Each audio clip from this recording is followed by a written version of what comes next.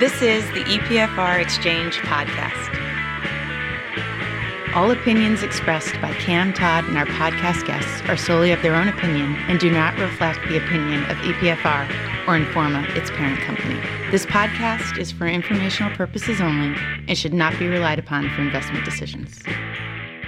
Hi, everyone, and welcome to the EPFR Exchange podcast.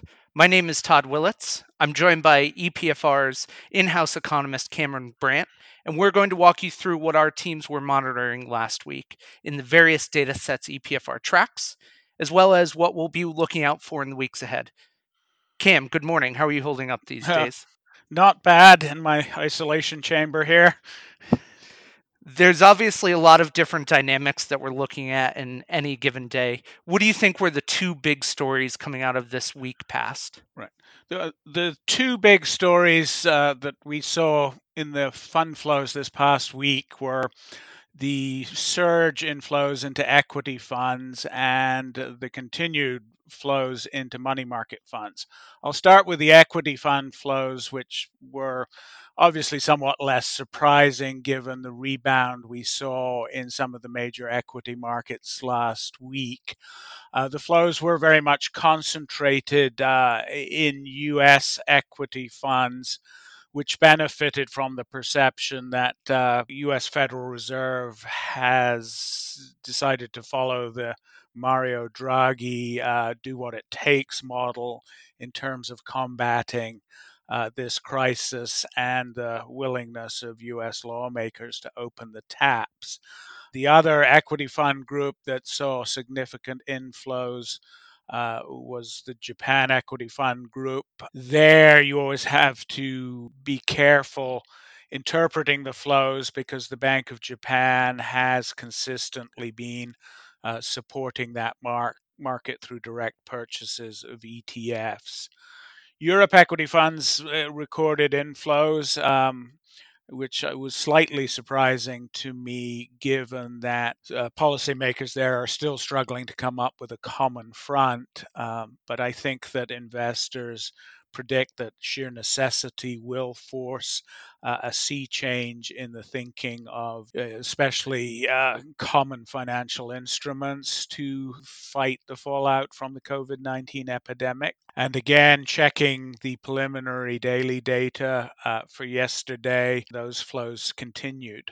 As for the second big story, have money market flows continued their record pace in the past few days? Yes, they have, Todd. Last week's flows were down, inverted commas, to only 101 billion, which is an enormous amount for this group to absorb week in, week out. And I was quite struck by some research done by our colleagues at iMoneyNet, whose core business is the tracking and analysis of US and European money market industries. Their research showed that really as a result of trying to ingest this huge amount of cash, that certainly in the taxable fund universe, just in the course of a week, the 7-day average yield has dropped from 0.37%, 37 basis points, down to 28%, which is a sharp 1-week drop. And at the same time, to get even that reduced yield, the fund managers are being forced to increase the maturity of their asset base. Went over the past week, the weighted average maturity went from 36 days to 38 days. So historically, EM markets obviously have tended to experience quite a bit of pain than developed markets in situations like we're facing. Are you seeing that play out this time around as well? Yes, certainly this past week, while all of the major developed markets equity fund groups did attract fresh cash, the emerging markets equity funds that we track collectively posted their 8th straight outflow. But there were some interesting currents beneath the sort of general trend of redemptions. Year to date, emerging markets ETFs have actually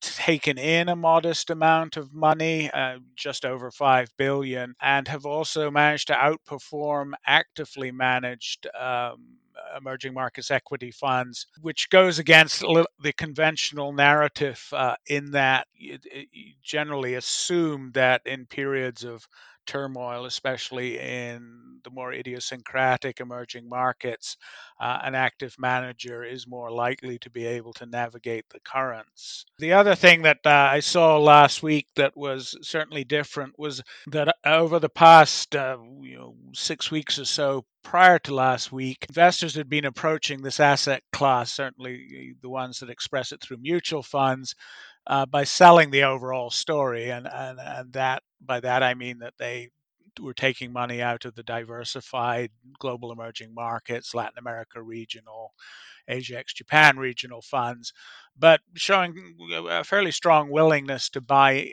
into individual markets that had a good story, especially in relation to their strategy for combating the COVID-19 pandemic. Last week that switched around a bit, not dramatically, but enough that it was evident.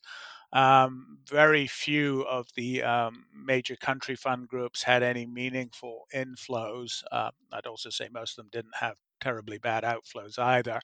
But we saw a definite uptick in a number of the regional groups, Latin America regional funds in particular, saw a big bounce in their flows.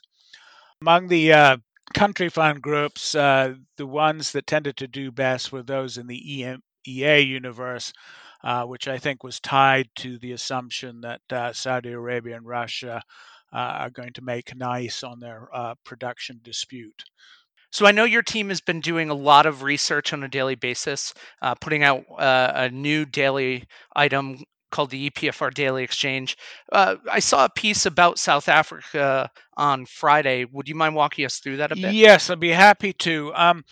South Africa is an interesting market on a number of levels, the most developed market on the African continent. It has been very popular among fixed income investors as a yield play. It is historically one of the first markets you think about when gold starts to become in great demand. It has had a tough time, especially on a governance front in recent years, and as a result of that, running slap bang into the global COVID-19 pandemic.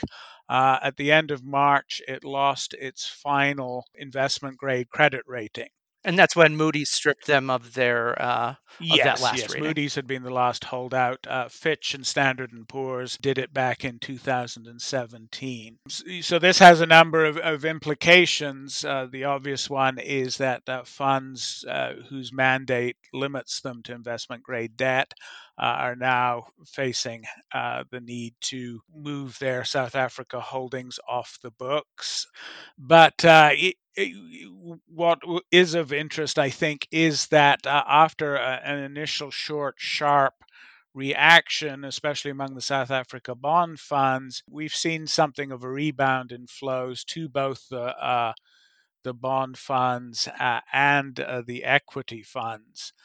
There are a number of reasons for this. On the bond side, frankly, South Africa debt has been sort of treated as being at the top end of the high yield spectrum for some time. And there is a broader theme that has sort of supported South Africa in recent years, which is that rough as things get in South Africa, they tend to be not as rough as things that are happening both politically and economically in other corners of the continent. So what we've noticed here developing sort of over the past 10 years is investors moving away from seeking multiple points of exposure to Africa's story, which is quite popular given its dynamism, Africa's demographics, and its historic lack of correlation with what goes on in the more developed markets and the more established emerging markets. But there's been a move away from this sort of multi-point approach to simply investing in South African companies that have a broad exposure to the African continent as a whole.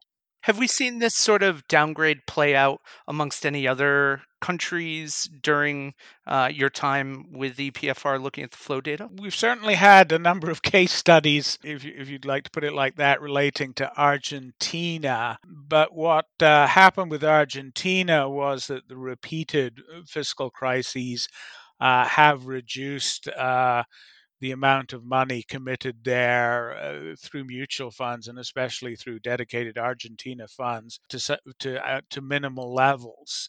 So the comparison is difficult to make. So to be honest, no, South Africa is something of a unique case, especially because of its gateway position to the African continent as a whole. Cam, you mentioned Russia and Saudi Arabia. Obviously, they've been in the news quite a bit lately. Do you think that sentiment is starting to change into the movements we've seen with physical oil and energy funds recently? Good question. What we have seen with the energy funds that we track recently might at first blush appear to be very counterintuitive and perhaps even a massive expression of short interest. But energy sector funds have, in terms of flows, been one of the stars of the past 6, 7 weeks, taking in significant sums week in, week out. The latest week they took in over 2 billion again. But what we've seen historically, and by historically I'm going back the beginning of the last decade, is that when oil prices have gone down, the investing community has really broadly interpreted that as an opportunity.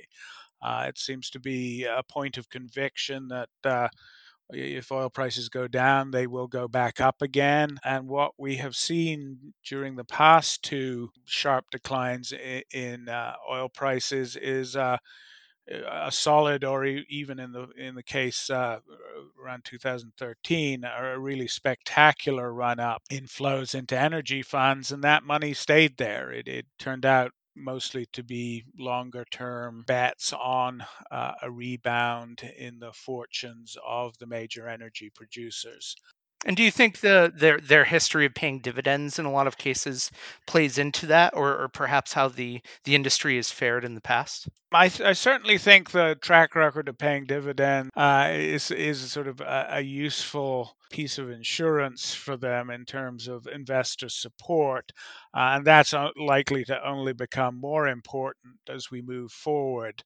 The very necessary monetary and fiscal responses to the COVID crisis are certainly not positive for yields overall. The chance to cheaply access stocks that have a really good track record of paying decent dividends is one of the factors that is driving money into this particular fund group.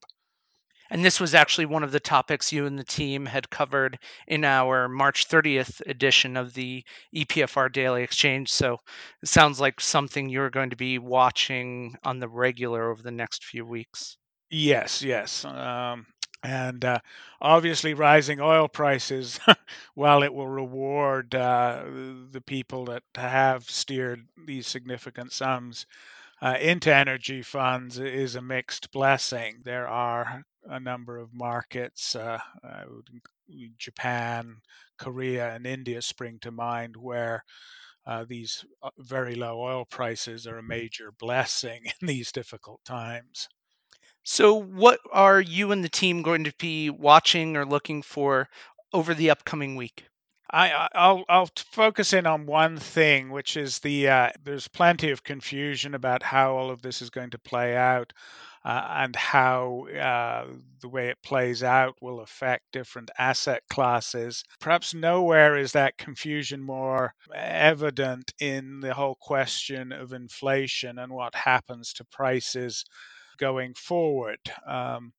You have a huge demand shock. And again, in Europe, the talk is largely of deflation. But on the other hand, you have a massive monetary and fiscal stimulus response, which certainly in conventional economics should translate into higher prices. Throw into the mix the fact that the overall shock is closing a lot of factories, shuttering a lot of mines. So going forward, when demand does ramp up, it's not a given that the supply is going to be there to meet it. And getting a fix on the inflationary equation is pretty difficult. Recently, we've seen really large outflows from our inflation protected bond funds, but I have a feeling that that has more to do with the general trend of liquidating quality assets to minimize losses as you move to cash. We get our first inflation figures, sort of post-crisis sets of inflation figures over the next couple of weeks. And though the broad consensus is that they aren't going to be worth a hill of beans given the sheer chaos that they've emerged from, I still think that there will be worthwhile clues in them. Great. Thank you, Cam. As always, you can find EPFR on LinkedIn and on Twitter at EPFR. To sign up to receive our EPFR daily exchange research we spoke about here, you can visit financialintelligence.informa.com. For questions or to suggest a topic for an upcoming podcast, you can email EPFR exchangepodcast@informa.com.